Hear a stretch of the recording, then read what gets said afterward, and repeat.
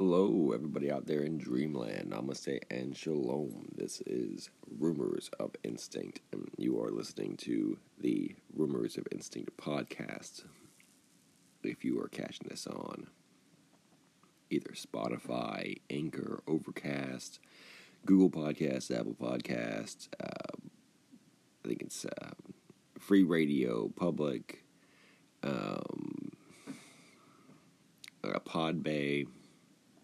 Podbean, Himalaya. That was one of them, Himalaya. A number of the distributor networks and providers. I sincerely thank you very, very much. If you're catching this on YouTube or the Library Odyssey mirror uploads for the video portion of it, I also thank you, sincerely. But this is the trick is that they are not going to be able to hear this portion of it, for they are only going to be receiving a 30-minute preview randomly selected from the body of the podcast presentation, for this is an exclusive full-length presentation on podcast only. And this is going to be north, east, west, and south news. This is going to be an episode that is more centered on a passion project of mine and more my own recent developments of thinking and ideation on a subject after a brief meditation on it over the last couple of days. And that's cryptozoology and ego death. The highly dramatized way of basically arguing ethnocentrism versus cultural relativism in the context of cryptozoology when it comes to the more speculative and fringe orientation of this. Now, I have an immense respect for the natural sciences. I have an immense respect for academia when it comes to their collection of work and effort. And I understand their culture from an insider perspective, having gone through the university system itself, which is where I also understand that on the outside looking into it, it's very labyrinthian and obtuse, and it feels very elitist and highly elitist. And basically what you see is a lot of cryptozoologists without college degrees, without academic backgrounds, appearing in the woodwork and basically denouncing all of academia and without the basic educations or mandatory educations expected to by like professors or field researchers, fellows in different scientific fields of study.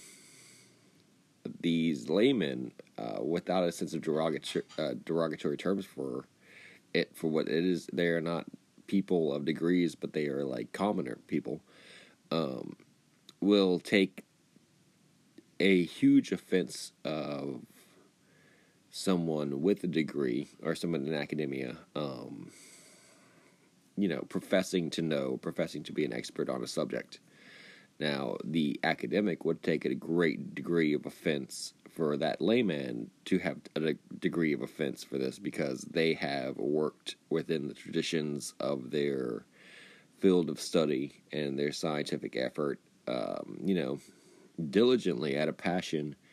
And I think there's just a miscommunication coming into the terms of both being rather guarded and being rather confrontational. Now, here's the thing with our culture, because it doesn't exist within a vacuum. Everything in our culture is extremely confrontational and politicized now, to the point of extreme divisiveness. And I believe that we're seeing a renaissance, a resurgence of cryptozoology and cryptozoologists, particularly in the field of Sasquatch research, Bigfoot research, but also in many other fields too. Say, for example, never before has there been so many ufologists. Never before have there been so many political conspiracy theorists. Never before have there been so many, cultists or ghost or spiritists, spiritualists, the ghost hunters and things.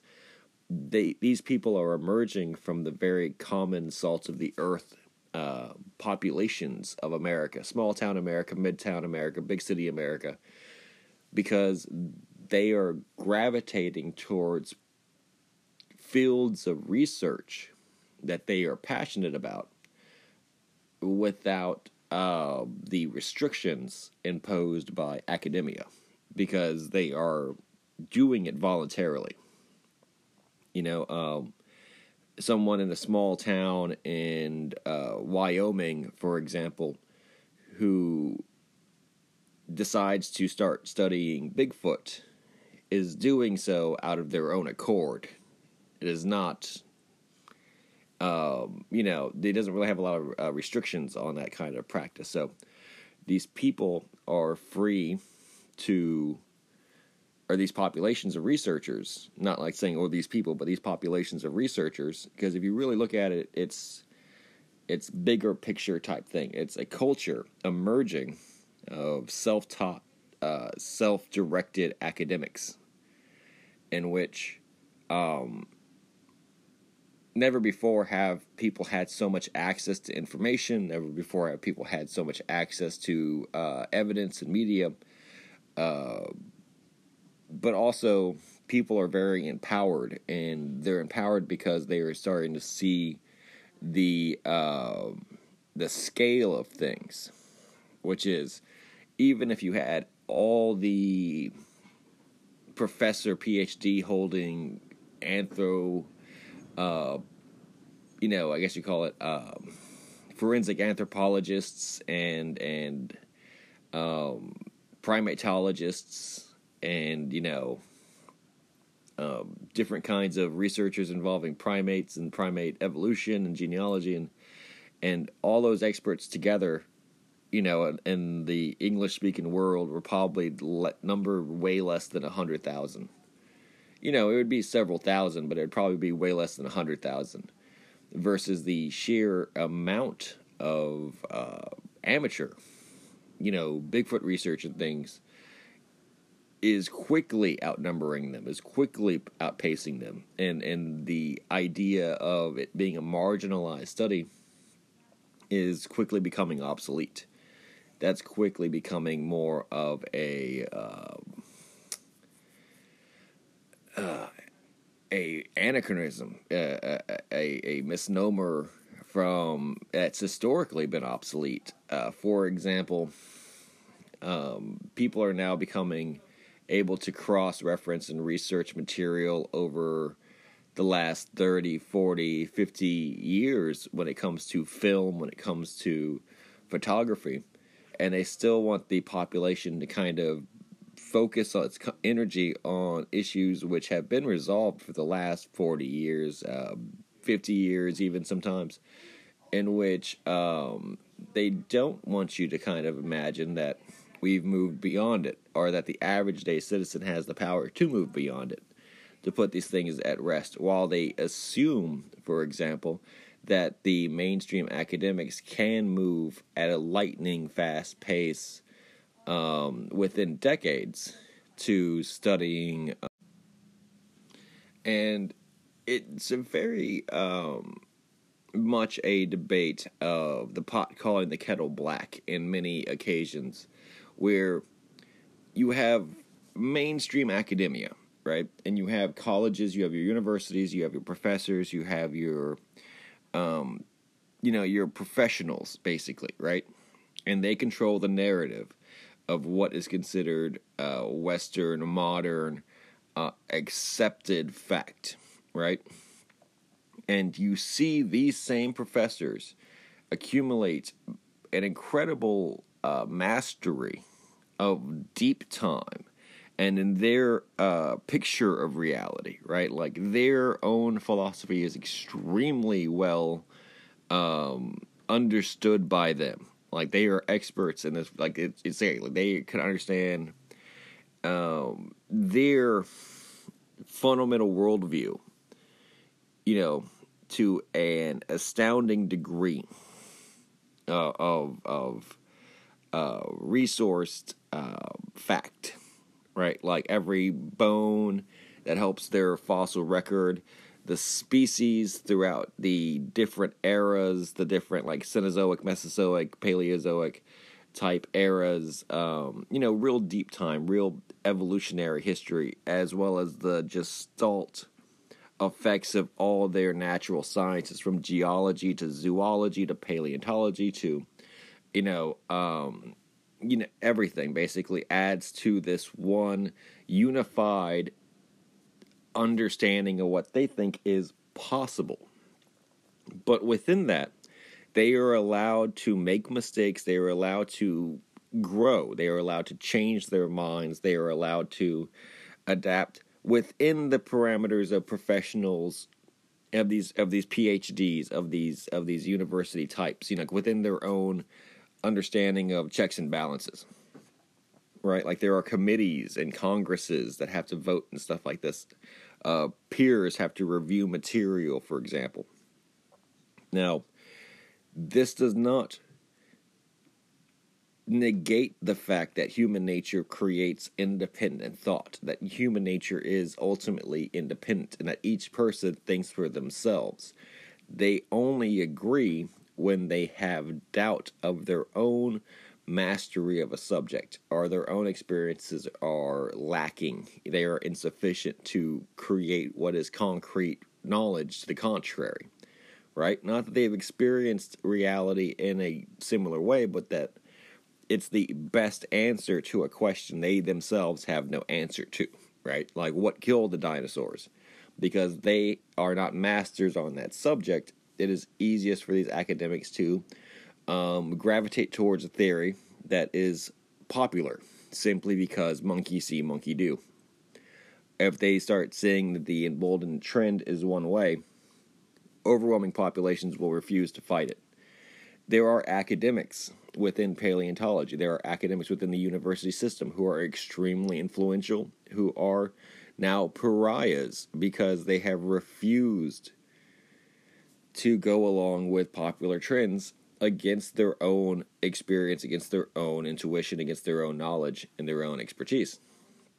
These people basically have become martyrs for this vein of independent thought, of this ethnocentrism versus cultural relativism, this type of tribalism that is occurring, this divisiveness and these politics, which are creating a conflicting nature in the fields of knowledge, in the field of research and of experience, on a human level, on a tribal level, which is, why I think we're going into a dark age, especially when it comes to biology, zoology, ecology, things like that. Not because we have a lack of knowledge, but because the knowledge is becoming highly contested.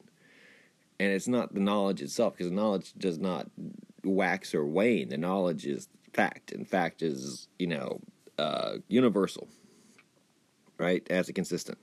But the opinions of that fact, the ways that fact is approached and taught, and who it is taught to, and how freely it is taught, and how freely it is understood, that becomes politicized. That becomes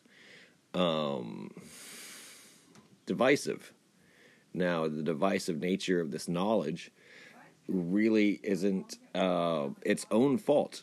For example, this is where I think cryptozoology gets involved, in that whereas academia is one thing allowed to experiment and to be experimental and to be controversial and to be explorative, and it's within its own perimeters, that the cryptozoology field is not allowed those same liberties, mostly because the people within, from the outside, seen by the legitimate academics, is they don't treat it as fairly as they would their own, like within their own field of subject, because of a perceived lack of legitimacy in the other researchers due to things like the idea of, I guess you would call it, their quickly adaptive and quickly formating or formative theories, concepts. They don't really work within a set of constant laws. They may work more with loosely defined traditions.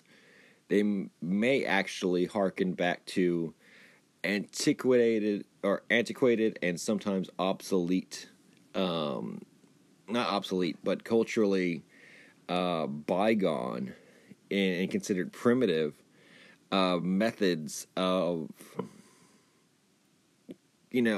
qualifying evidence or qualifying reality.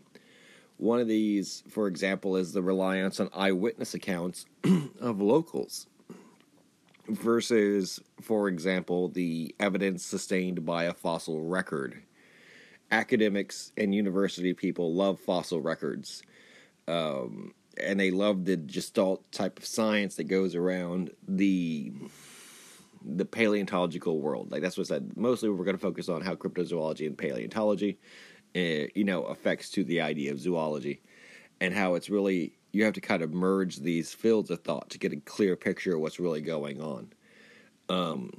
Because the reality is much, much stranger than any one field of natural science can cover, because the academics are more right than they know about the Gestalt reality that they try to investigate, which is, they use, say, for example, the geological clues around a fossil to, say, for example, judge the era or the time in which, or, especially the environment, the surrounding type realities, to answer the questions posed by this now discovery. And they do an amazing amount of work in that end of things, to fulfill their own desires to create this illusion of deep time.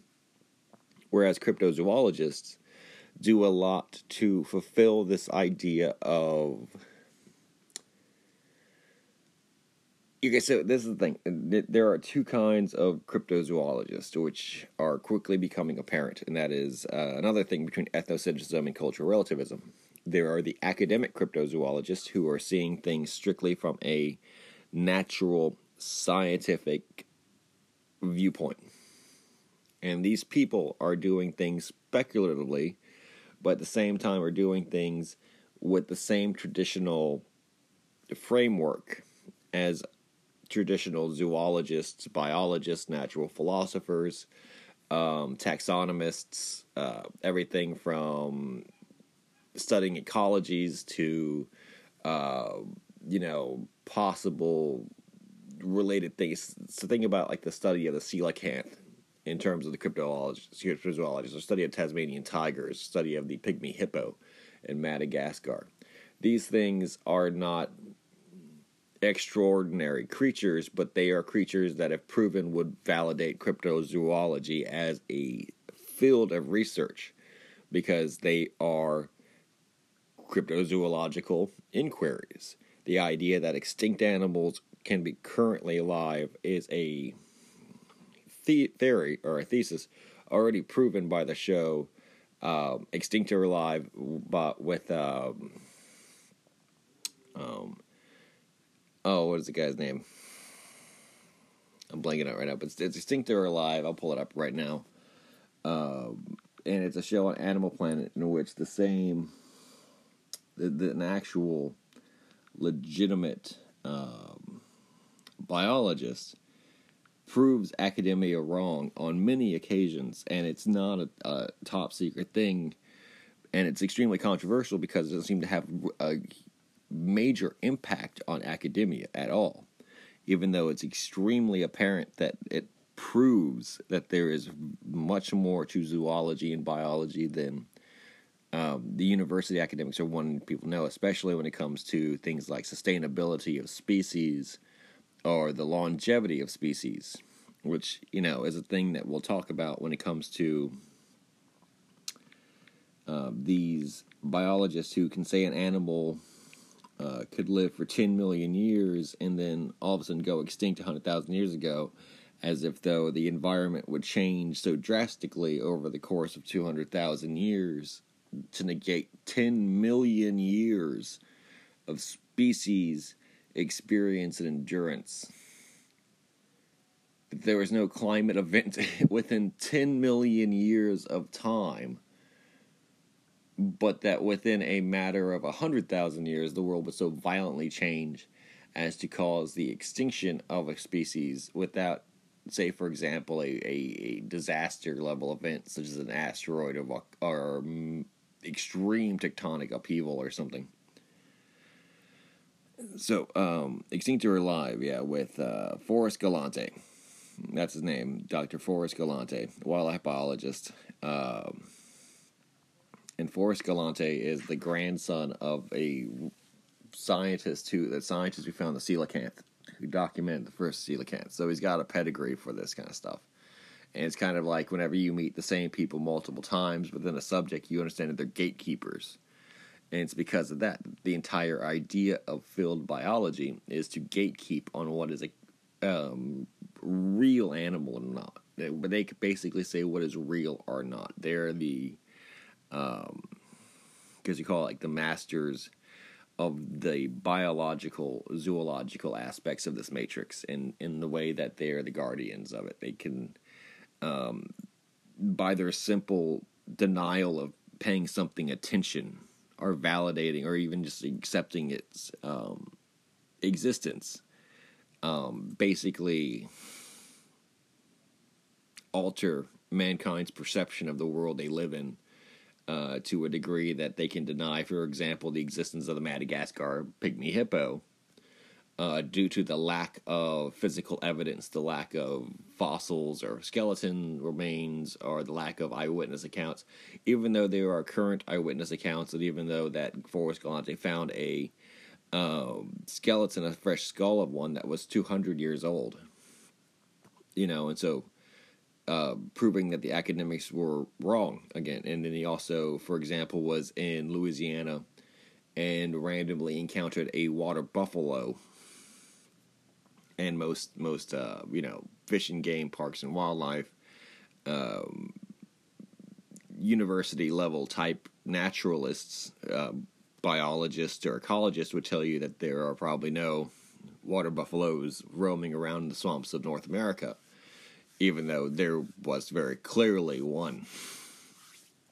Now, he's gone on to do things like find the Caribbean seal, many, many different kinds of specimens that should not exist, but which ultimately proved cryptozoology is fundamentally authentic and accurate intent-wise. That there are unknown animals which have been deemed extinct, which are currently alive, still extant species, that there are misplaced species, invasive species, that there are hereditary, living fossils, if you were, or that our fossil record is not wrong because these creatures still exist in places, wild wilderness zones, wild places, but just that the world is that large, or that the species is just, surviving along with us. It doesn't really have a lot of implications to it, and it doesn't have to prove academia wrong. Like I said, this is the point I'm making, is that academia is currently always changing its mind. It's currently always able to update itself and to kind of accept the new information along with the old, accepting that it's no more the master is of the leading edge in this field of study.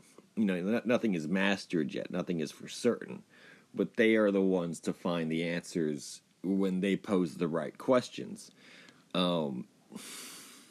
Cryptozoology is not an antagonist towards them, but it is showing their blind sides, as well as against the agenda when they choose to ignore or invalidate the common person as an eyewitness expert or as a local expert. Much the same way that colonially, nations such as, the English Crown in Australia, when they disrespected the Aborigines' rights over their land, disrespected them as inferior beings, as inferior human beings, culturally, considering them primitive and delegitimizing any relationship of cooperation or cohabitation that they might have had, thus relegating them into being a second-class citizen. Just the same way that American settlers did to the Native Americans of the plains and of the Rocky Mountains, they immediately delegitimized any kind of expertise or influence that these people might have had, any kind of mastery of the subject, which was to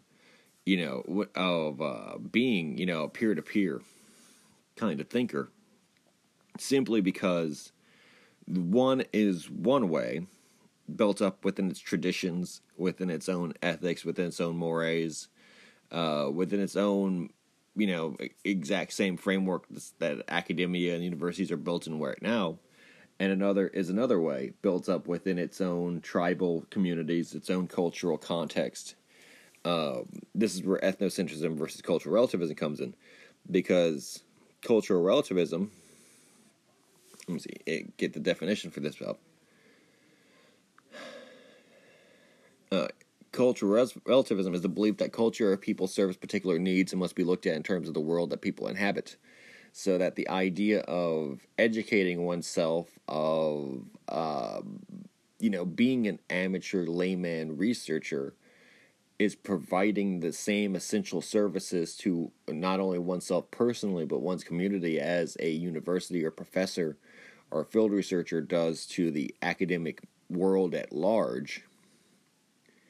That is seen as a challenge, as a contest for authority. That is both correct and incorrect.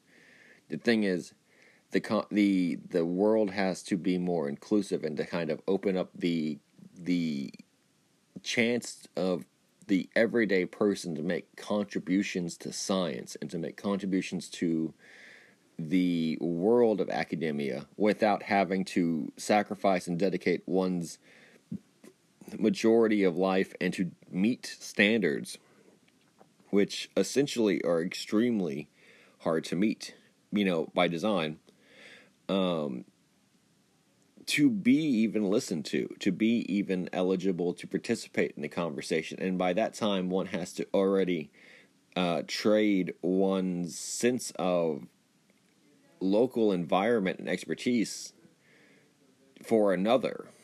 So you have to think it's happening both times. See, that's the venom of colonialism, is that if you said a native person had to leave his native land and go to the capital of this colonial empire to receive an education, to understand the laws of the colonial power, so that he may go back to his land and then make some kind of change, that's an extremely unfair disadvantage against that person, and having to play your game, basically, when you're making them jump through hoops simply to have a voice and the same essential dignities. Basically, it's a forced cultural assimilation in the attempt at defending oneself from assimilation.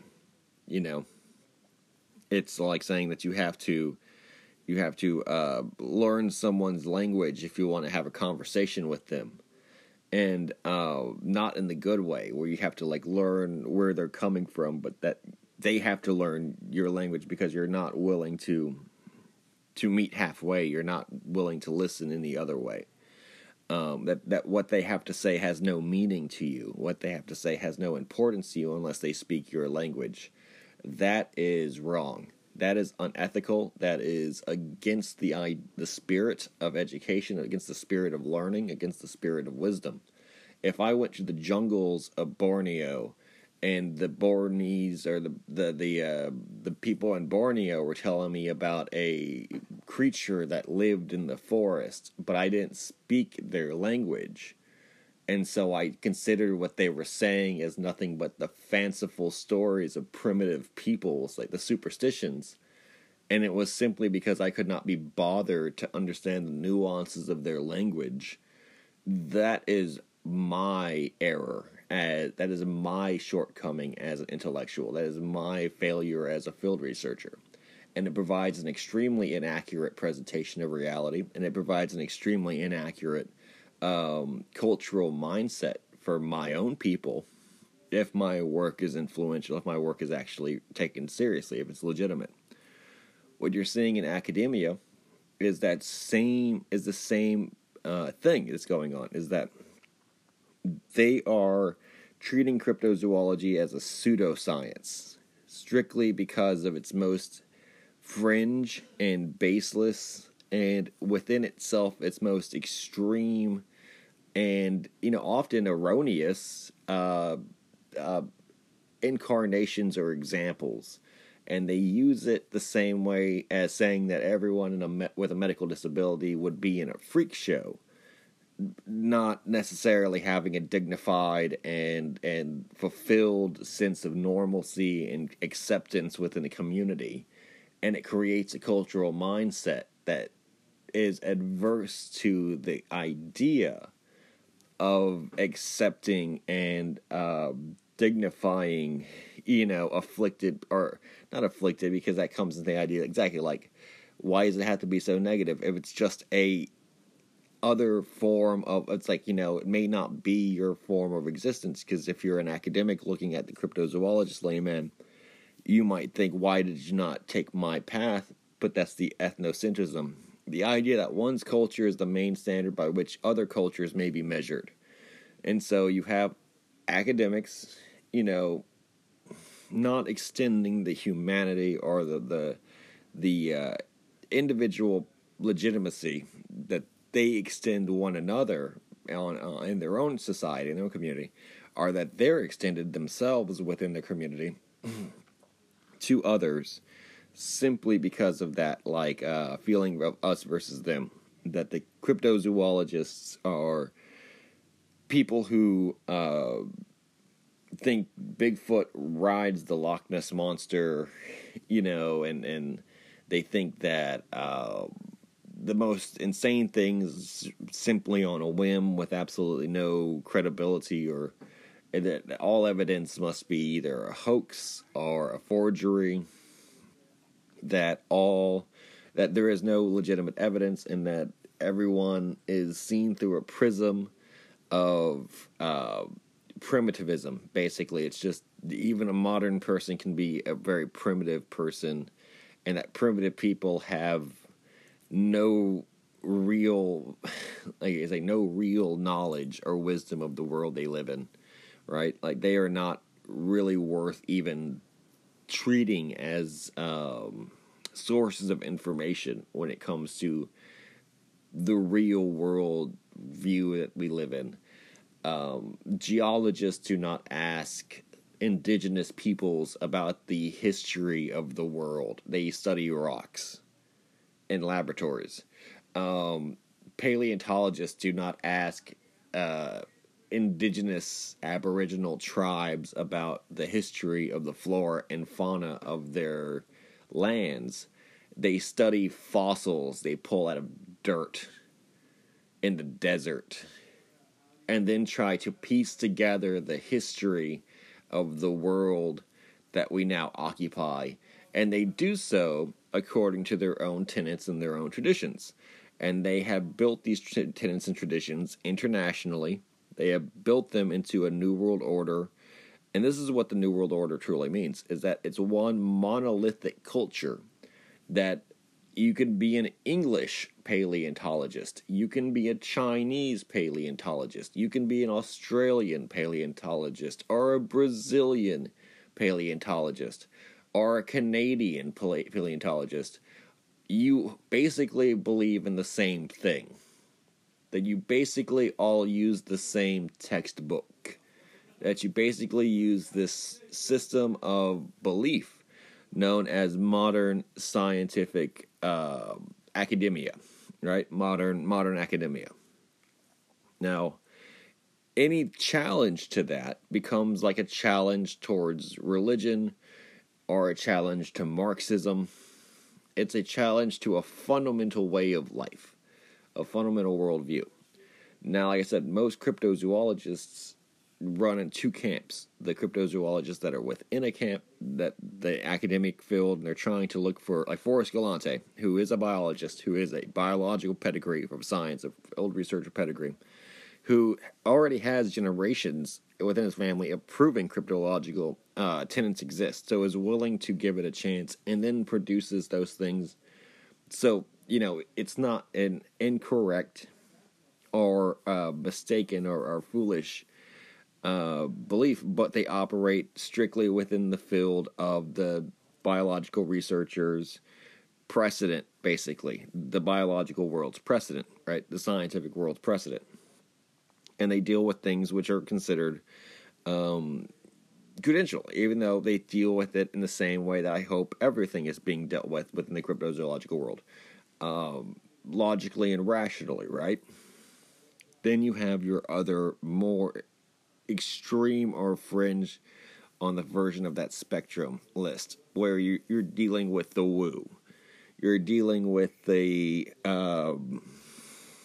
your classic cryptid crowd. You're dealing with your Mothman. You're dealing with your New Jersey devil. You're dealing with your lake monsters and your sea monsters. Which says that this is not to legitimize any of these fields, but this is what I'm saying. You're no longer dealing with, say, for example, a jaguar in California, which would be a cryptid within itself. Or a polar bear in Texas, something like that. Like an animal, a kangaroo in Texas, a camel on the beach, in Texas. That'd be a cryptid that would make rational academic sense and have modern precedents, even though it may be hidden or denied by mainstream scientific, institutions like the Park and Game, the Wildlife Administration of the state, right? That's a true rational cryptid hunt. Then looking for, say, for example, sea monsters off the pier or off the jetty of Port Aransas, and then making it kind of a pursuit to look for sea monsters or pterodactyl sightings, which Texas has a precedent for. South Texas has a precedent for pterodactyl sightings. Bigfoot, for example, within the brush and shrublands of the river. These are more of the extreme end of the spectrum, cryptozoological things, where you would not have any real legitimacy within academia. This would all be independent field study. This would all be field research. And in fact, even though there's examples for it in history, there have been sightings in history, mass sightings in history, multiple sightings in history, generational sightings in history, reported to by the local newspaper, reported on the news. They become cultural phenomena about the traditions in the town, right? And your only real avenue of corroboration or of evidence would be eyewitness accounts. That is what academia would ignore the most, are those eyewitness accounts. That would be insufficient evidence to them to even bother, posting a field researcher, really putting any funding towards this, legitimizing it with really any kind of attention or study, right? So this is where I'm saying it's an outlier.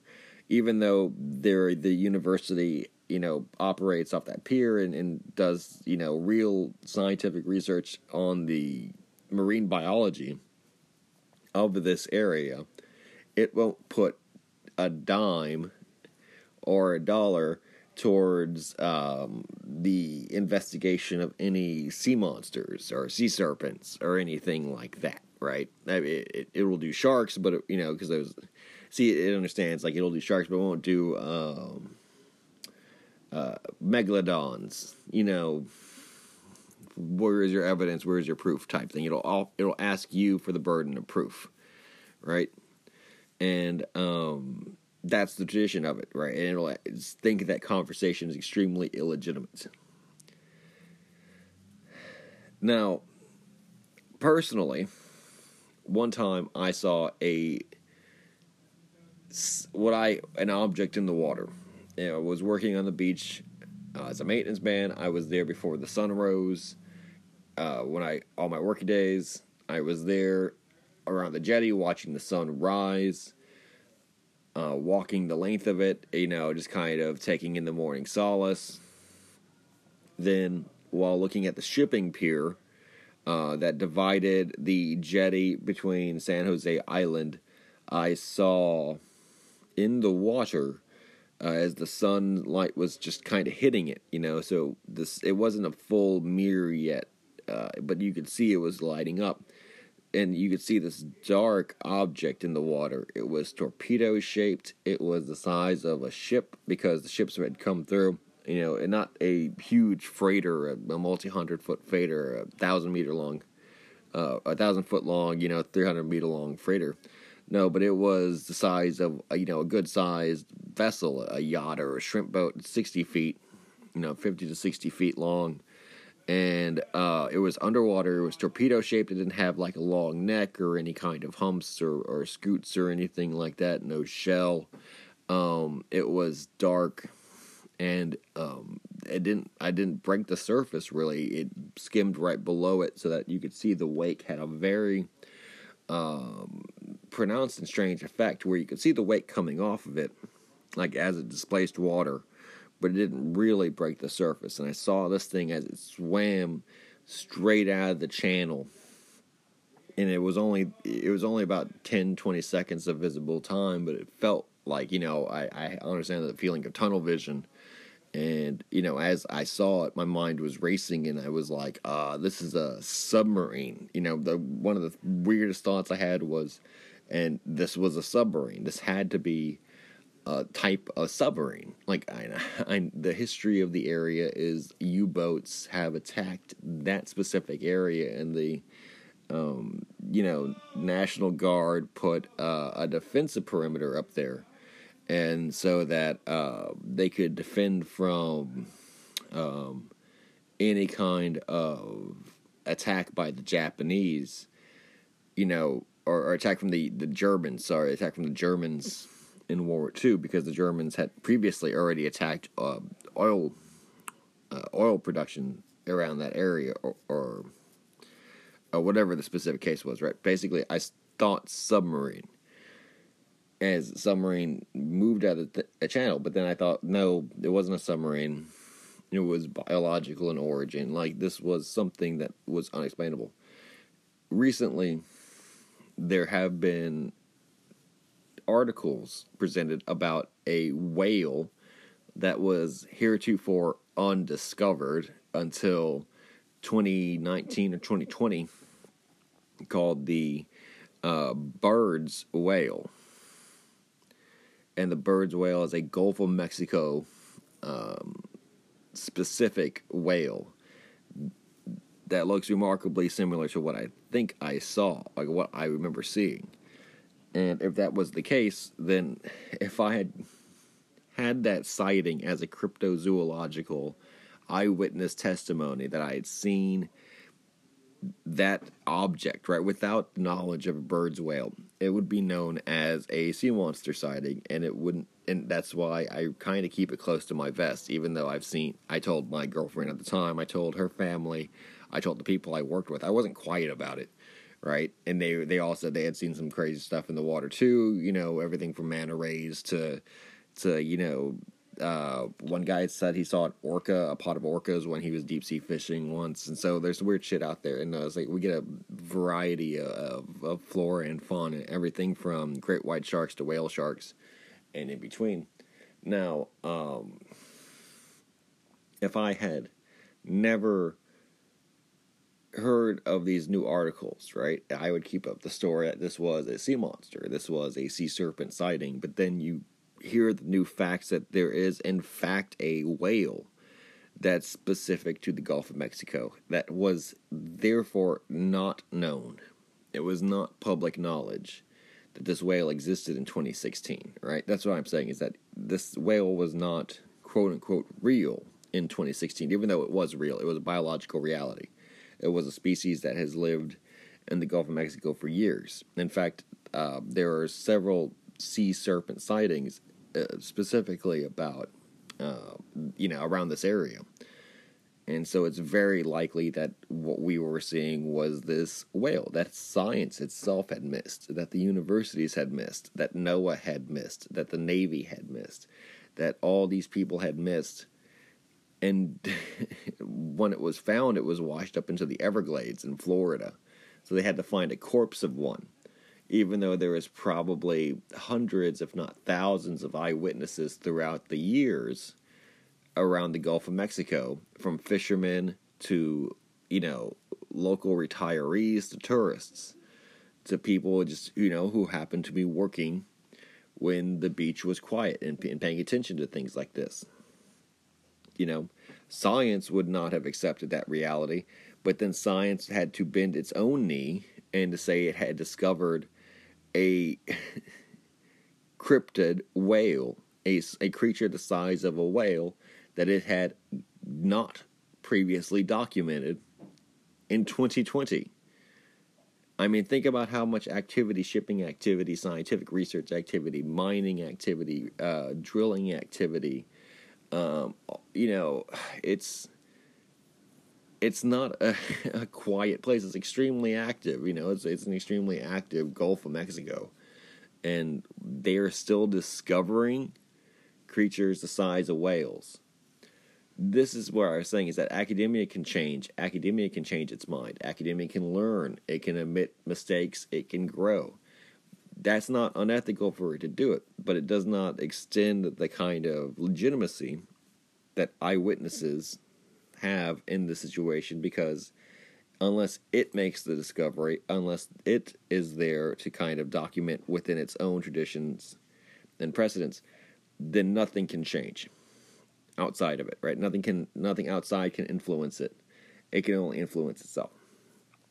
Now, as cryptozoologists, when we take it personally, when we see it as a confrontation to the individual's rights, in the same way, say, for example, we take it for granted that we have respect within a community or a place within a community, but then when it becomes clear that we don't, that, in fact, we as natives of this land are being treated much historically like the Native Americans, to this New World Order, like as this New World Order gets in place, that all our beliefs, all our traditions, all our values are basically being thrown away and replaced with this new foreign mindset, this new foreign occupation mindset, where the university was literally right down the road, right down I could see it, aisle side. It was just right down the way from where I had the sighting.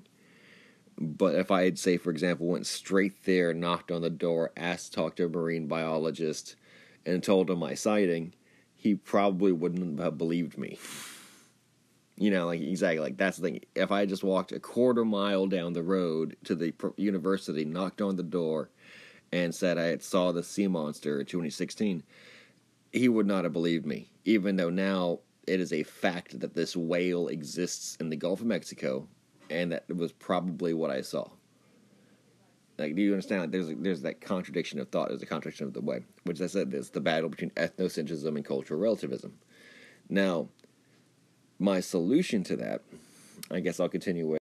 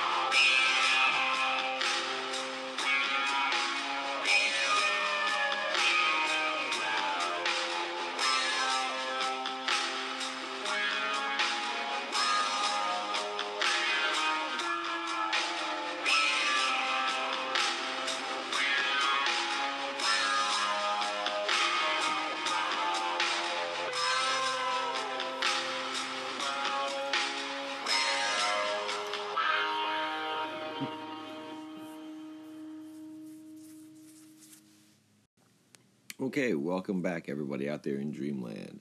This is once again Rumors of Instinct. You are listening to the Rumors of Instinct podcast. I thank you sincerely for your patience and your time. Thank you all very much. Iron sharpens iron, a friend sharpens a friend.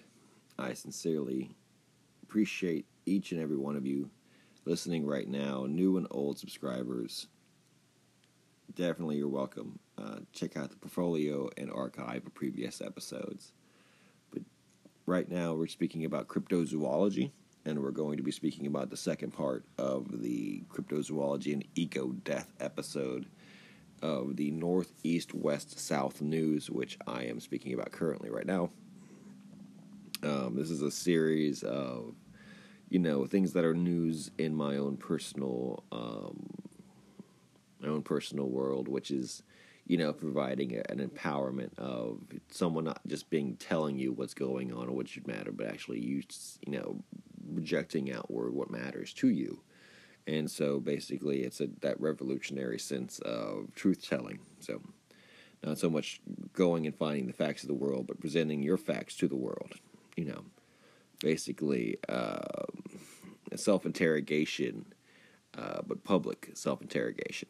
So now the second part of the cryptozoology eco-death episode, the first part that was just this last hour, focused on understanding the ethnocentric versus cultural relativism battlefield that is the academic worldview of natural sciences, zoology, biology, horticulture, geology, ecology, et cetera, all the ologies, right? Your academic tree of reality, and how they work together to form this gestalt, practically religious study of the world as it is in the moment, in accordance to their philosophy of Darwinian evolution and deep time.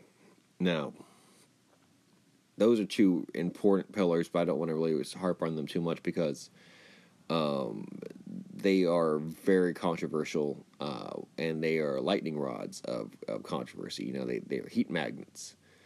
And I've already gone on record on stating what I believe and the evidence for that belief on or towards Darwinian evolution, and the concept of deep time as well.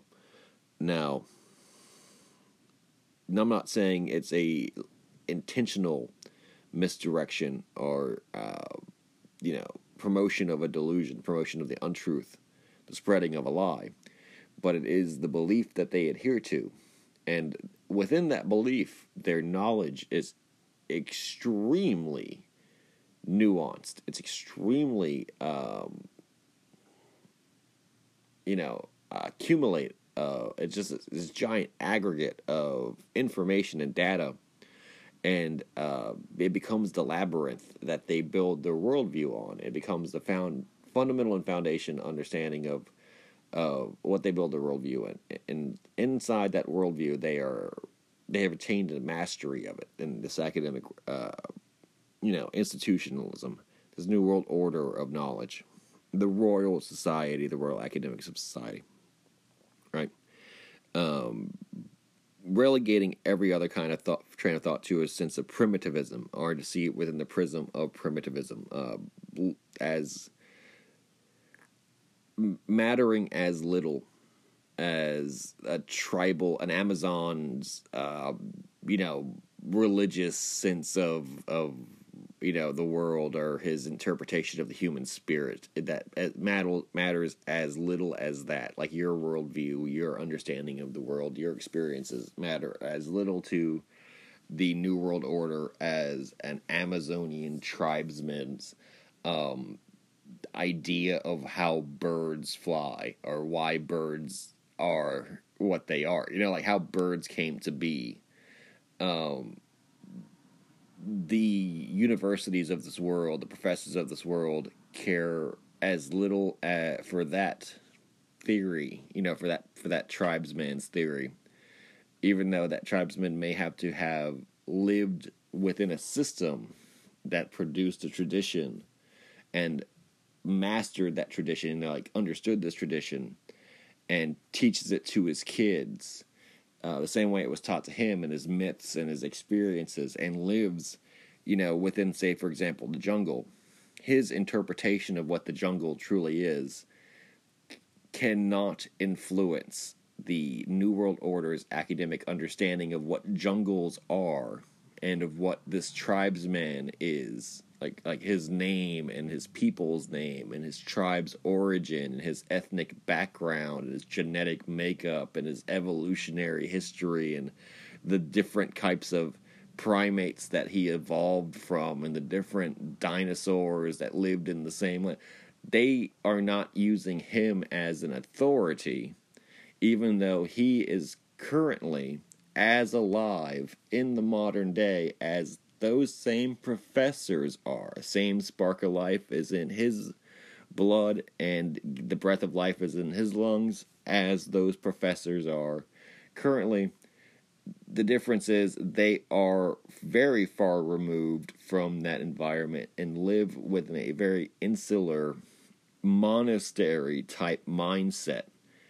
Like I said, they are telling the world what to believe from behind closed office doors and telling what that Amazon tribesman to believe about the same world that they share, without any respect or regard toward that Amazon tribesman experience, his mythology, his history, his people's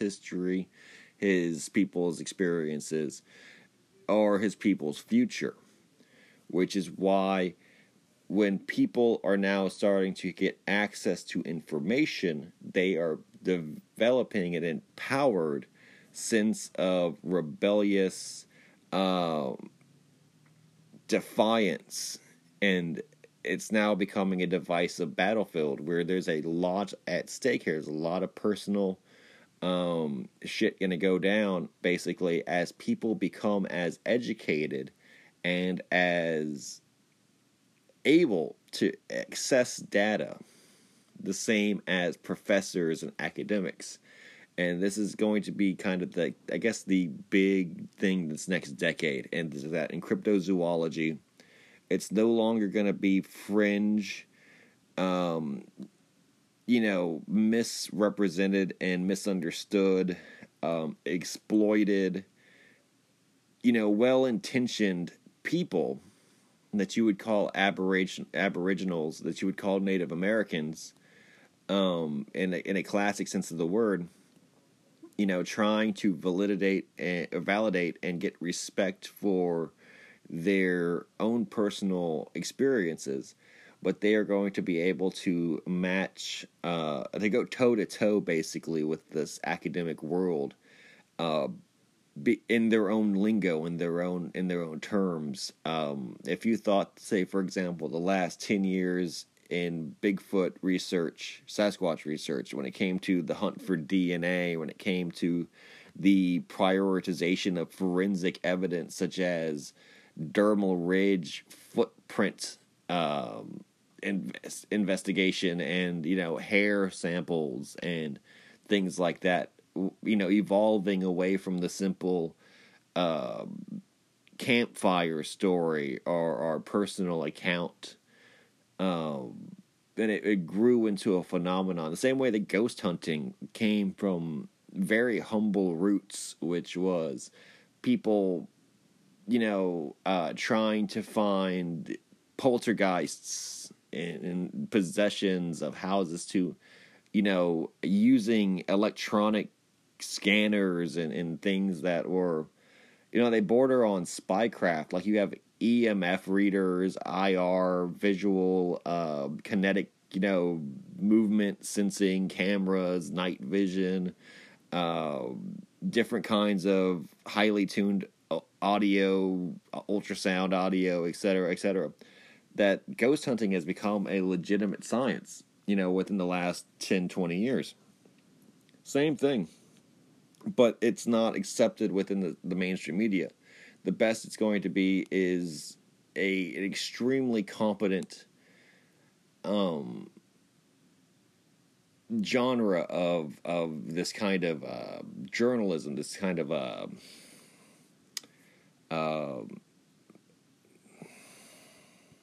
I guess you would call it like a competitive documentary genre, where it's people going forward to prove hypothesis, going forward to find evidence, to kind of defy the mainstream, and succeeding. I'm thinking much in the same way as Josh Gates's Destination Truth, in which, as kind of sensational as that show was, the legitimacy that was brought to the sense of cryptozoology and the sense of exploration did prove to be highly successful, and did catapult him into a sense of legitimacy in the archaeological world, in the world of, what we would call, I guess you call it like adventuring. And cryptozoology will become something from a fringe science to a state of adventuring within this next 10 years. And it will be due to what can only be assumed as an ego death, or what needs to happen is an ego death. Those that can achieve the ego death will survive and be the better for it, but those that don't will have to suffer much the same way that ufologists, who are inflexible with understanding the UFO phenomenon, they will, and they have not been able to survive the transition from ufology in a purely physical investigation of whether or not this even exists, this phenomenon even exists, to the spiritual dimension that it's taken over, the religious dimension that it's kind of imbued with now. That not only does it exist, but what does it mean? Very rarely 10, 15 years ago would you find a ufologist that was open about New Age mysticism, New Age spirituality, alternative or, type of transcendental thought processes. They were very hard line about the kind of the facts and the data, like MUFON, for example.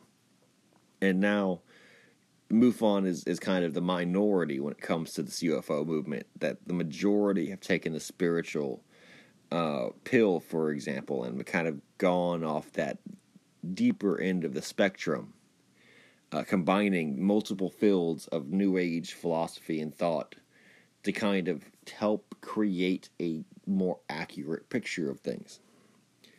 This is just simply because there is more information available now about these subjects that it becomes impossible to ignore the connections between the different thinkers, the different ideas, the different philosophers. No longer can you only be locked into one state of thinking or thought, which is the same thing that academia used to create its gestalt monolithic idea of the world, was that you really couldn't, you weren't expected to only study one thing in academia. You study a variety of subjects and you specialize in one subject, but the variety of subjects that are electives, that are your core curriculum, they are necessary for you to not only understand this concentration, this major of study, the major field of study, but also necessary for you to better, more accurately be even able to understand it.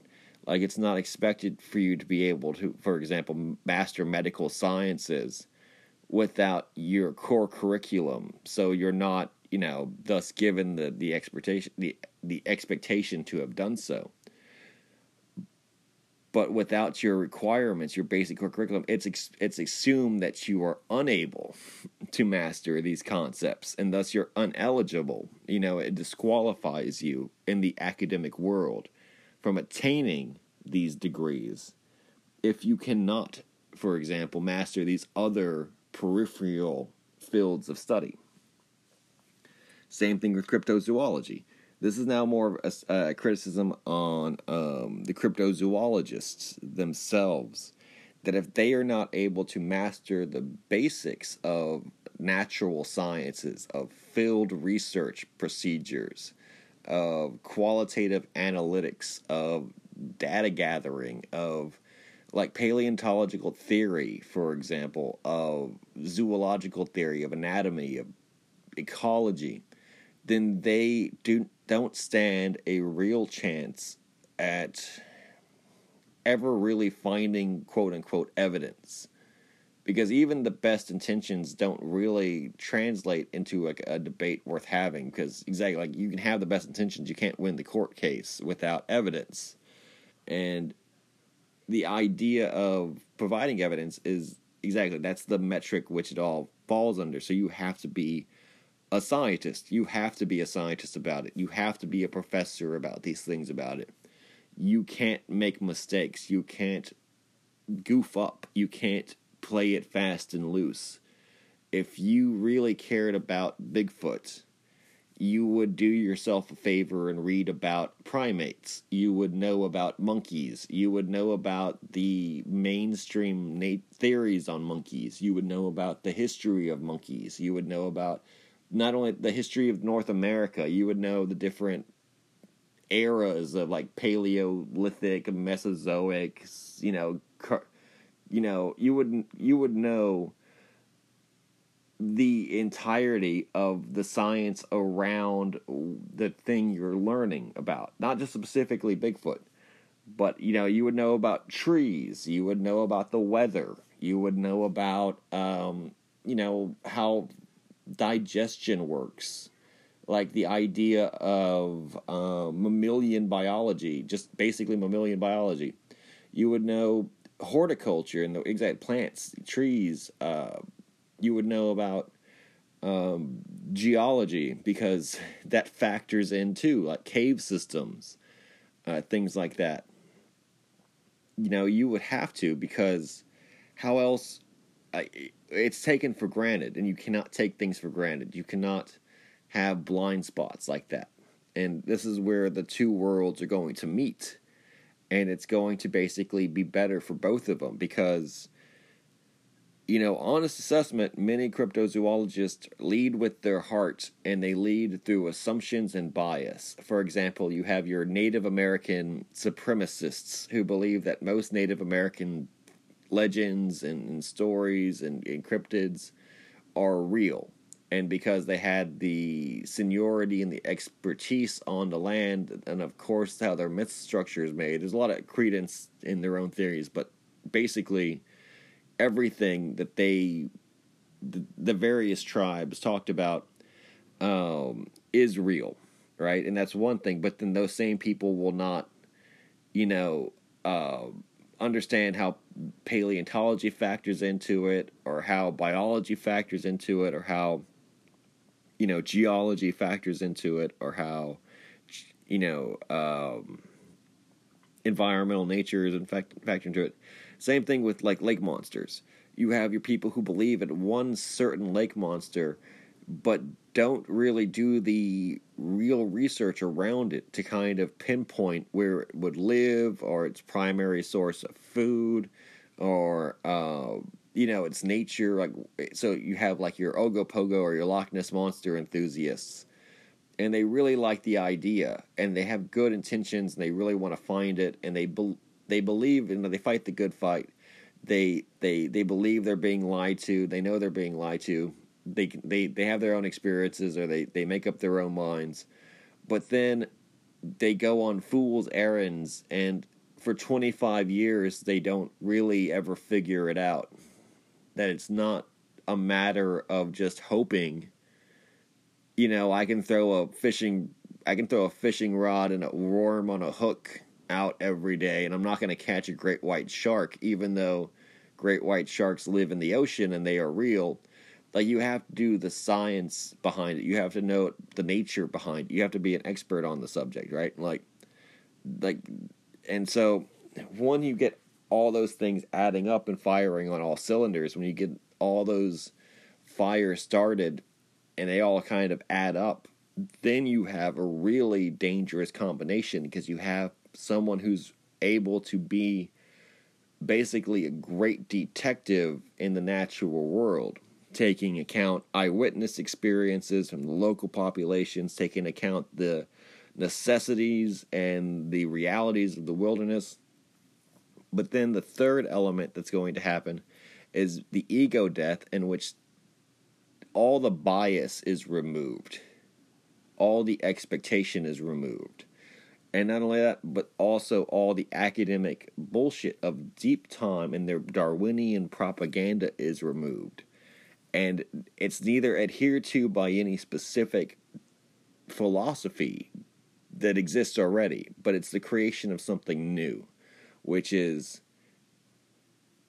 there is no quote unquote no in this world, in this science. It's stranger things exist in heaven and earth and in your philosophies. Like anything is possible. And science and academia have already found this to be true. But they have created the idea of deep time and of Darwinian evolution to kind of both explain away and then to kind of like, okay, so they have the evidence that everything exists currently in one form or another. They have the historical precedent for it, but they use deep time to kind of create this atheistic worldview, to put it bluntly, this New World Order atheistic worldview, which, even though these incredible, fascinating creatures could exist, even though these incredible, fascinating creatures did exist, these incredible, fascinating creatures do not currently exist, and we know that from the same evidence provided to us that they do exist in the first place, or they did exist in the first place. The same research and science used to validate and to prove and to understand, say, for example, the T-Rex, is the same science and understanding used to try to explain that the T-Rex is extinct, and that the T-Rex is currently nowhere on Earth, and that nothing acts like a T-Rex, and nothing can ever act like a T-Rex ever again. But it's only because we know so much about T-Rexes that we are certain that there are no more T-Rexes anywhere on Earth. So don't go looking for them.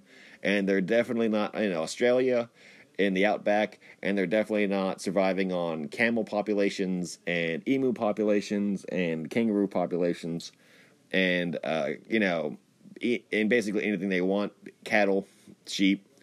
No shortage of mammals. There's also no T-Rexes in Texas, especially no micro or nano T-Rexes, the smaller variety that would require less calories and could actually escape and hide in the shrub brush.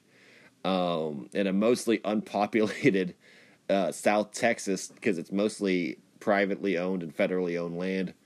There's not even a highway. There's not a major highway that goes from Corpus Christi to Brownsville. By the way, it's 2020.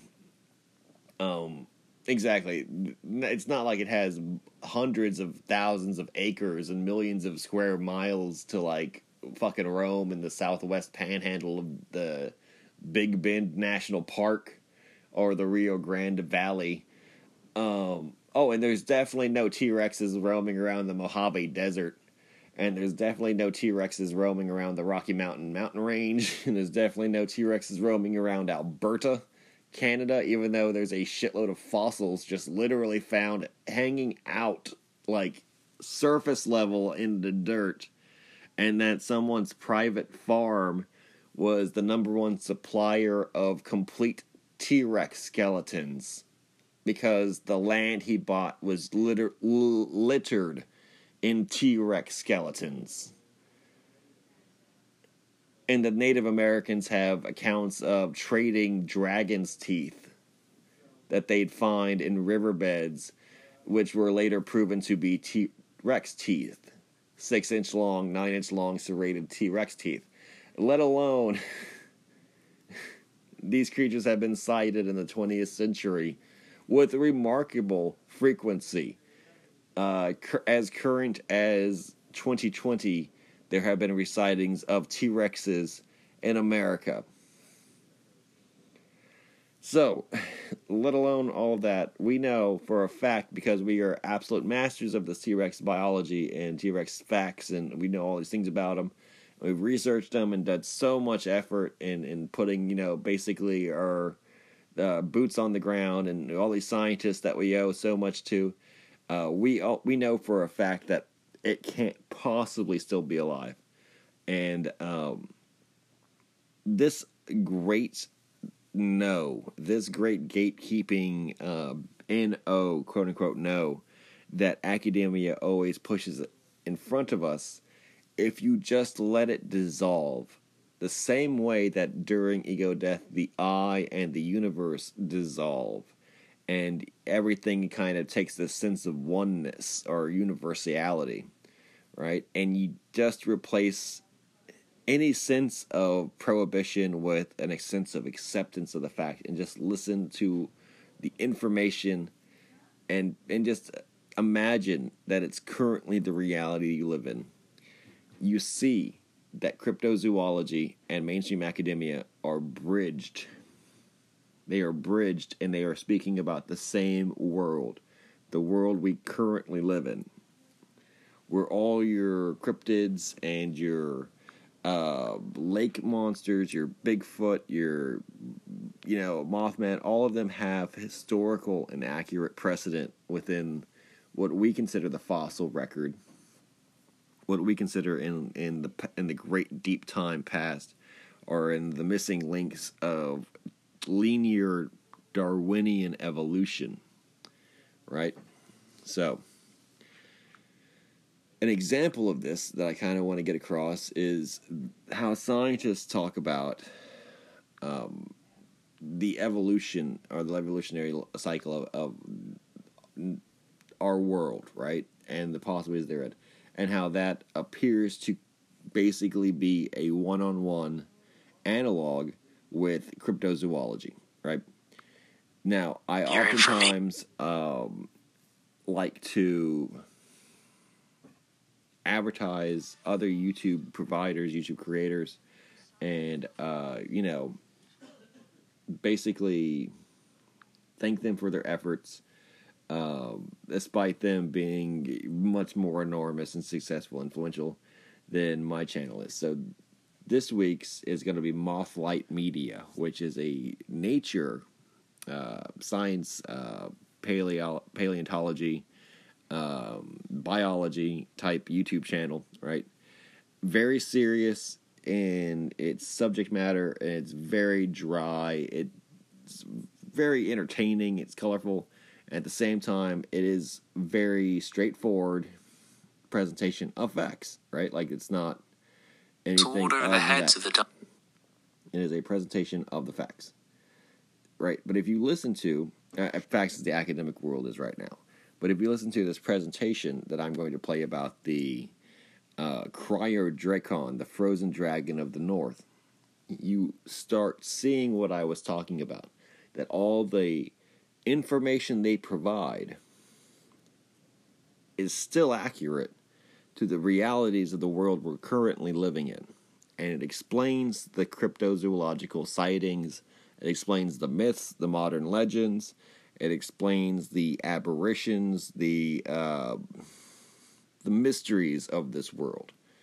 The problem is they've established this great capital N-O, as in this is not reality now.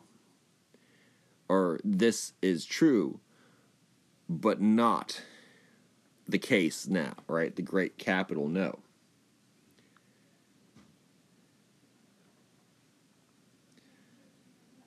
And so I'm going to present this video. I hope you extend your patience into allowing it to play and everything. If you are a cryptozoologist, don't try to feel as if though this is me taking their side over any other, but rather Canada, there once lived a giant flying monster that would have soared over the heads of the dinosaurs. Over Over the icy badlands of Alberta, Canada, there once lived a giant flying monster that would have soared over the heads of the dinosaurs that lived there during the Cretaceous period. And perhaps, like many of its close relatives, spent a lot of time lumbering on the ground in search of food as well. Only recently named, this Canadian pterosaur was a member of the funny giraffe-shaped pterosaurs, the Asdarchids, known for being mostly head and neck. The Asdarchids were once poorly understood and only known from scant remains, but over the past few decades, more and more of these creatures are being discovered, showing they lived in all sorts of different habitats in different places around the world. And this newly discovered pterosaur continues the trend, showing these animals once occupied the far north.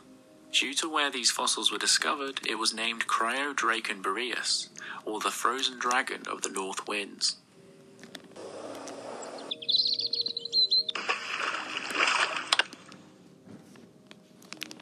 The skeleton that Cryodracon was named from was an animal that would have stood around the same height as a human and would have had a wingspan of 5 meters. So it was a medium to large-sized pterosaur, but would have been larger than any living flying bird. The team of paleontologists who described this new pterosaur named it Cryodracon because it is currently the most far north Asdarchid known. It was even suggested that the species name should be Cryodracon Viserion, after one of the dragons out of Game of Thrones. Okay, so just kind of the interject here. So they are saying that there is fossil precedent for a large, extremely large, flying creature to live in the wilderness in the Rocky Mountain area of Canada, the northern Canadian wilderness, right? Thunderbird. Think Thunderbird. Think modern-day pterosaur sightings in the Midwest. Think dragon, modern-day dragon. Think the things which are relegated to myth and legend in the field of cryptozoology on the extreme ends of lake monsters, Sasquatch, Mothman, etc., etc. You know, that's what I was saying. You think these things are the extreme end, not trying to find a currently considered extinct Tasmanian tiger, not trying to find a Caribbean monk seal, but trying to find a dragon, trying to find a thunderbird, trying to find a lake monster or a sea serpent, right, that has a specific territory. Think about the historical precedent for these creatures. They exist. They exist in the same locality. They exist with roughly the same environment. And these creatures invoke the same cultural impression by those that discover them, that these things are dragonic. Thus, they are named dragons in their their naming. So basically, they are invoking the same values, cultural values, the same anthropologic importance, right? That they would in a Native American who was witnessing this creature living in the time of its, simultaneously with itself. So this Native American, I'm saying put yourself in the mindset of it, sees this creature flying, this gigantic avian creature, thinks Thunderbird. Scientists find this fossil paleontological record, they think Thunderbird, or they think dragon, right? They think mythological, legendary, flying creature. But eventually Boreas, or North Winds, was settled upon. Although Cryodracon is a great name for a Canadian pterosaur, it is only describing the modern climate of the region it was discovered in, as during the Cretaceous, southern Canada would have been a very different place to now. As 77 million years ago, when Cryodracon was at large, Canada was a lot warmer. Okay, so there you go. There's the myth of deep time, that they are saying that they have accurate abilities to perceive hundreds, of millions of years in the past, and to specifically place it within, this calendar, this deep time calendar, based on, say, for example, the advances of geological research, the soil, the rock formation that it was found in, etc., etc. This is the great no. This is the great N-O, the capital no, the religious idea of why it cannot currently exist, but why it did previously exist. Instead of saying, this thing existed and probably still does. In the same rocks as the Cryodracon fossils, there are also the remains of cold-blooded animals like crocodiles. Although this does not necessarily mean that Cryodracon's habitat was tropical, as turtles and crocodiles during the Cretaceous were a lot more diverse, and could sometimes be found in colder habitats than they usually are found in today. Most estimates suggest that Cretaceous southern Canada probably had a similar climate to modern-day Oregon. Alberta at this time in history was teeming with dinosaurs, and the pterosaur fossils show signs of this. The skeleton that Cryodracon was named from has scars and even an embedded tooth in it, most likely left from a dinosaur that was scavenging the creature after it had died. Specifically, it was thought to have belonged to Sauronothelestes, which is a raptor that was common in Canada during this period of time. This skeleton of Cryodracon was discovered in the 90s, and fossils from this pterosaur...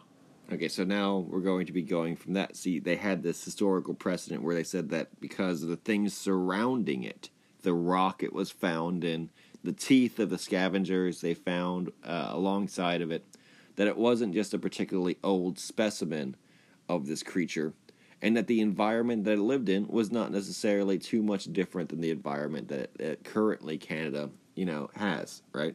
But that it's not an environmental issue, but that using the snapshot of the world around it, gestalt information around it, they play detectives, and they said that it must exist around a certain time frame. Now, in this next segment, hear how quickly they deduce this, and keep in mind the perspective of 30 years. They had found these fossils in the 70s, they misclassified it, the discovery went basically unnoticed until the 90s, and within the 90s to 2020, they sat on it, in 2019, they sat on it basically without truly knowing what they had.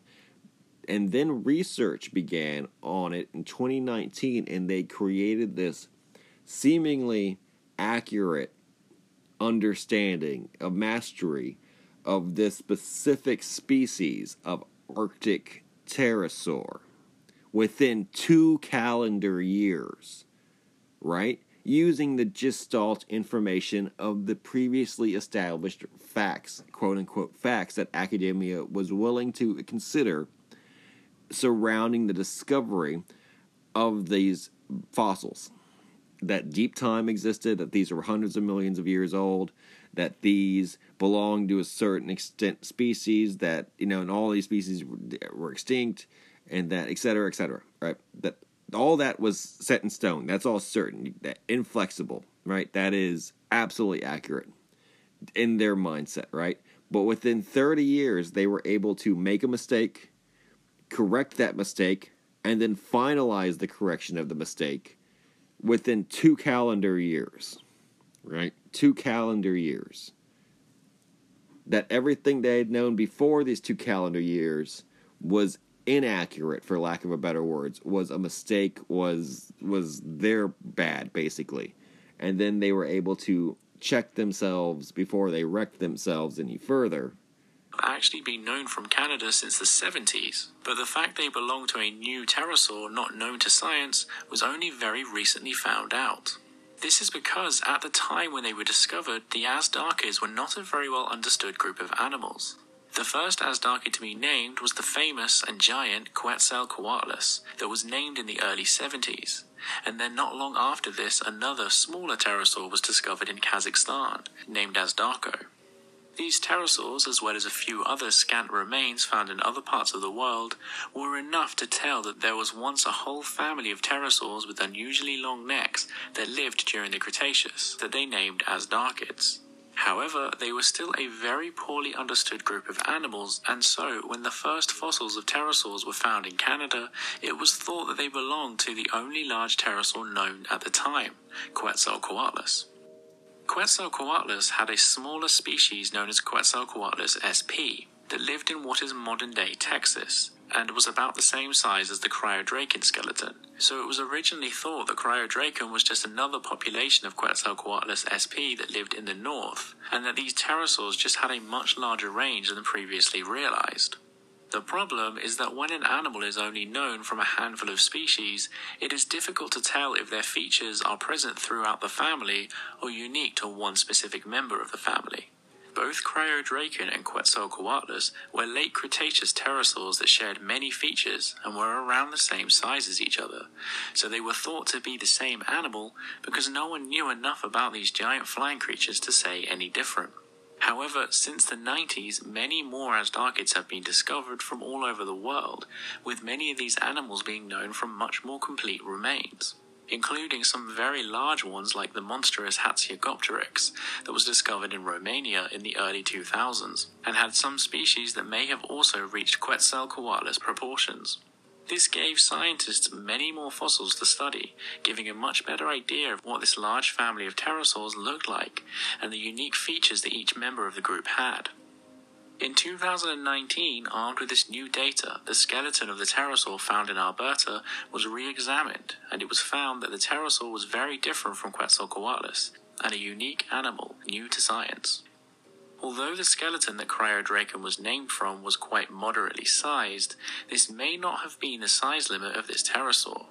In the same rocks where this skeleton was discovered, there is a single giant neck vertebrae that is also thought to have belonged to Cryodraken, that is around the same size as the neck of Quetzalcoatlus northropi, meaning these animals may have grown to rival the giant species of Quetzalcoatlus. If this neck vertebrae did belong to Cryodraken, it would have been able to look a giraffe in the eye while standing up straight, and would have most likely had a wingspan stretching to 10 meters, which is more than twice as large as the wandering albatross, which has the largest wingspan of any bird living today. And its wing length would have been a lot more comparable to small aircraft than any bird. The bones of most of the fossils are... Now, that little statement right there, that instantly reminds me of the fact that many times when Thunderbirds are seen, they are described as the size of small, single-engine propeller planes, 30 to 40 feet in width. They are seen in Alaska, they are seen in Western Canada, they are seen in the Rocky Mountains, they are seen in the Great Plains, they are seen in the Canadian forests. They are seen in Alberta, Canada, with extreme frequency. This is a Pacific Northwest legend. For example, if in the greater Pacific Northwest area, the Snake River people, for example, tell a lot of the Thunderbird legends as we have, inherited them, basically. They are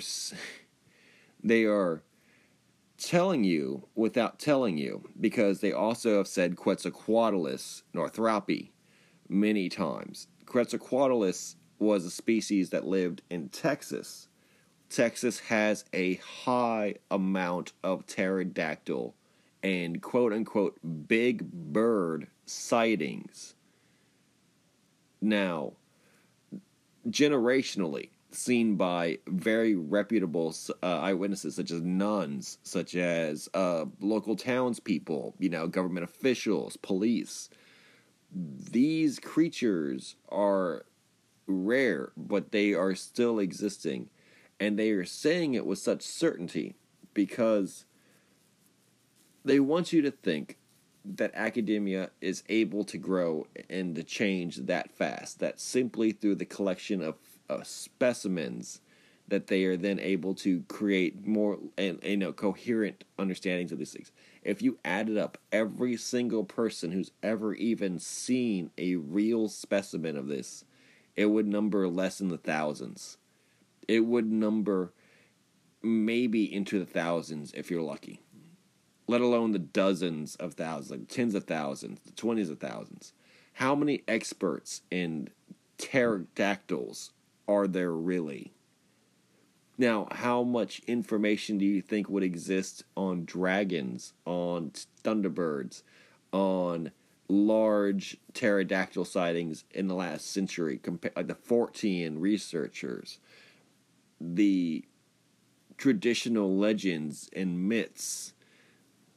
For example, they mentioned in that video that one of the specimens was found in Romania, so Eastern Europe, with its dragon myths, with its Kazakhstan, China, Africa, North Africa, the Arabic, ex-Caliphate, the ancient Egypt, for example, North America, South America, Mexico. Like I said, all these indigenous peoples have feathered serpent mythology. They have dragon mythology. They have gigantic bird mythology, like the roc in the Middle East. Dragons in Europe. Quetzalcoatlus is named for the feathered serpent in Mayan Aztec legend, for example. One of these things was the size of giraffes. Like, they're basically the size of giraffes with 30 to 40 foot wingspans. If the legend of the Aztecs founding Teotihuacan on the lake by seeing a eagle eating a snake like in a vision, and then seeing it in real life, they may have seen a Quetzalcoatlus eating an anaconda. That's just as possible and interpreted due to the limitations of translation into eagle eating a serpent, because Quetzalcoatlus is indigenous to the area, and it is very pronounced in mythology and lore. It was very well known to the people at the time, and due to climate factors or just through population noise, and it's not hiding, it's just being ignored, especially because academia is pushing the fact that these are impossible animals, that this level of eyewitness experience is close to insanity, that if you really saw a pterodactyl, it's like if you had a hallucination or an angelic visit, or as something as incredible and as unreal according to mainstream society. To have seen an animal which they tell you in academia that has no possibility of existing currently. Ignoring the cryptozoologist, ignoring the Aboriginal expert, ignoring the eyewitness, ignoring the layman, right? Delegitimizing the layman, delegitimizing the Native American again, right? Taking away his right to speak, his right to stand up for himself, unless he speak the white man's language, unless he speak the colonial language, right? Now, the thing is, the cryptozoologist never before has had access to that foreign language, that academic language. With YouTube, with videos like this, with channels like this, Mothlight Media, Benji Thomas, your different paleontology services, Trey the Explainer, scientific, dry, academic, supporting legitimate insiders. They, as amateurish as they are, as strictly for entertainment as they are, gives us more tools, more weaponry to use in this fight, because it gives us the language that they use, it gives us the mindset that they use, it gives us what they have interpreted as reality, and it lines up with ours. The language is different, but the message is the same. When I said the ego death is going to be essential for the future of cryptozoology and cryptozoologists, those that can swallow their pride, that can view media like this and see the truth, see the forest for the trees, see the similarities, and can enrich themselves with this education, paleontological education, they can prosper into the future. Those that can't will not be able to compete with videos like this, which will reach far more people and provide a very mainstream status quo, presentation of it, while unaware of the truth that it's actually presenting. It's presenting the fact that mainstream academia, up until 2 years ago, did not understand or comprehend the reality of North American pterodon megafauna in America, as it ignored the eyewitnesses, against all evidence, against all precedent of the local legends, the local culture, etc., against all of the deafening evidence aimed against it. It was completely ignorant of the reality that pterodons are a widespread megafauna, a element in historical zoology as important as sauropod dinosaurs, as important as theropod dinosaurs, and your large marine reptiles. And that their size and that their distribution was radically underestimated the last 100 years of scientific research, paleontological research, and media. You could not have found this information in 1970 because it simply did not exist. You could not have found this information in 1980 because it simply did not exist. You could not have found this information in 2010 because it simply did not exist. Like my sighting with the whale in the Port Aransas shipping channel. In 2016, it was a sea monster because the whale simply did not exist, according to mainstream information. But it did exist. I saw it with my own eyes. It existed for hundreds of thousands of years before mankind lived on these beaches. It'll exist after mankind has passed away. It exists simultaneously with us. The idea when it started to exist, when it didn't exist, that's how absurd this all is. You saw reality. I saw reality. That didn't jive with reality. It was a glitch. It wasn't a glitch in the Matrix. You saw the Matrix for what it was. You saw this reality. You saw that mankind is limited because no one can tell you what isn't told to them. If it's not something you can search on Google, if it's not something you can find in a book, then it might as well not exist. That's the world they want you to live in. That's the New World Order. What they don't want you to think about is that you have the right to name these things. You have the right to give these things voice and power and spirit and life. And you have the right to research these things. You have the right to become an expert in these things. You have the right to become an authority on these things. Because you do not want to go or do not want to play their game does not mean that they don't play that game. Just because you refuse to play the game doesn't mean that they're stuck in that bullshit, that they're stuck in that mindset where, yes, what I saw was just a whale, but until last year, that whale didn't exist. So they were the fools. And now they can turn around and say, I am the fool. Because what I think is a sea monster was just a whale that they did not know existed until they recovered a corpse of one in the Florida Everglades in 2020.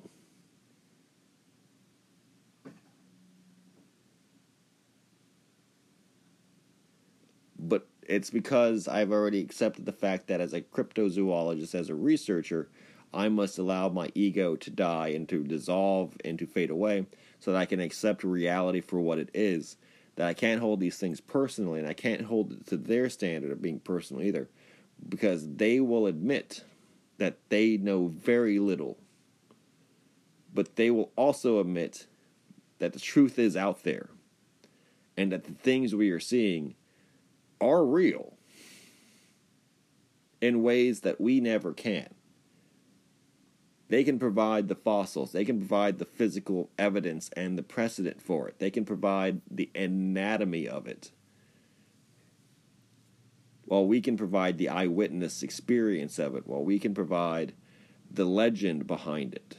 The importance behind the value of it as information of our natural world. And that is going to be my episode on cryptozoology and eco-death.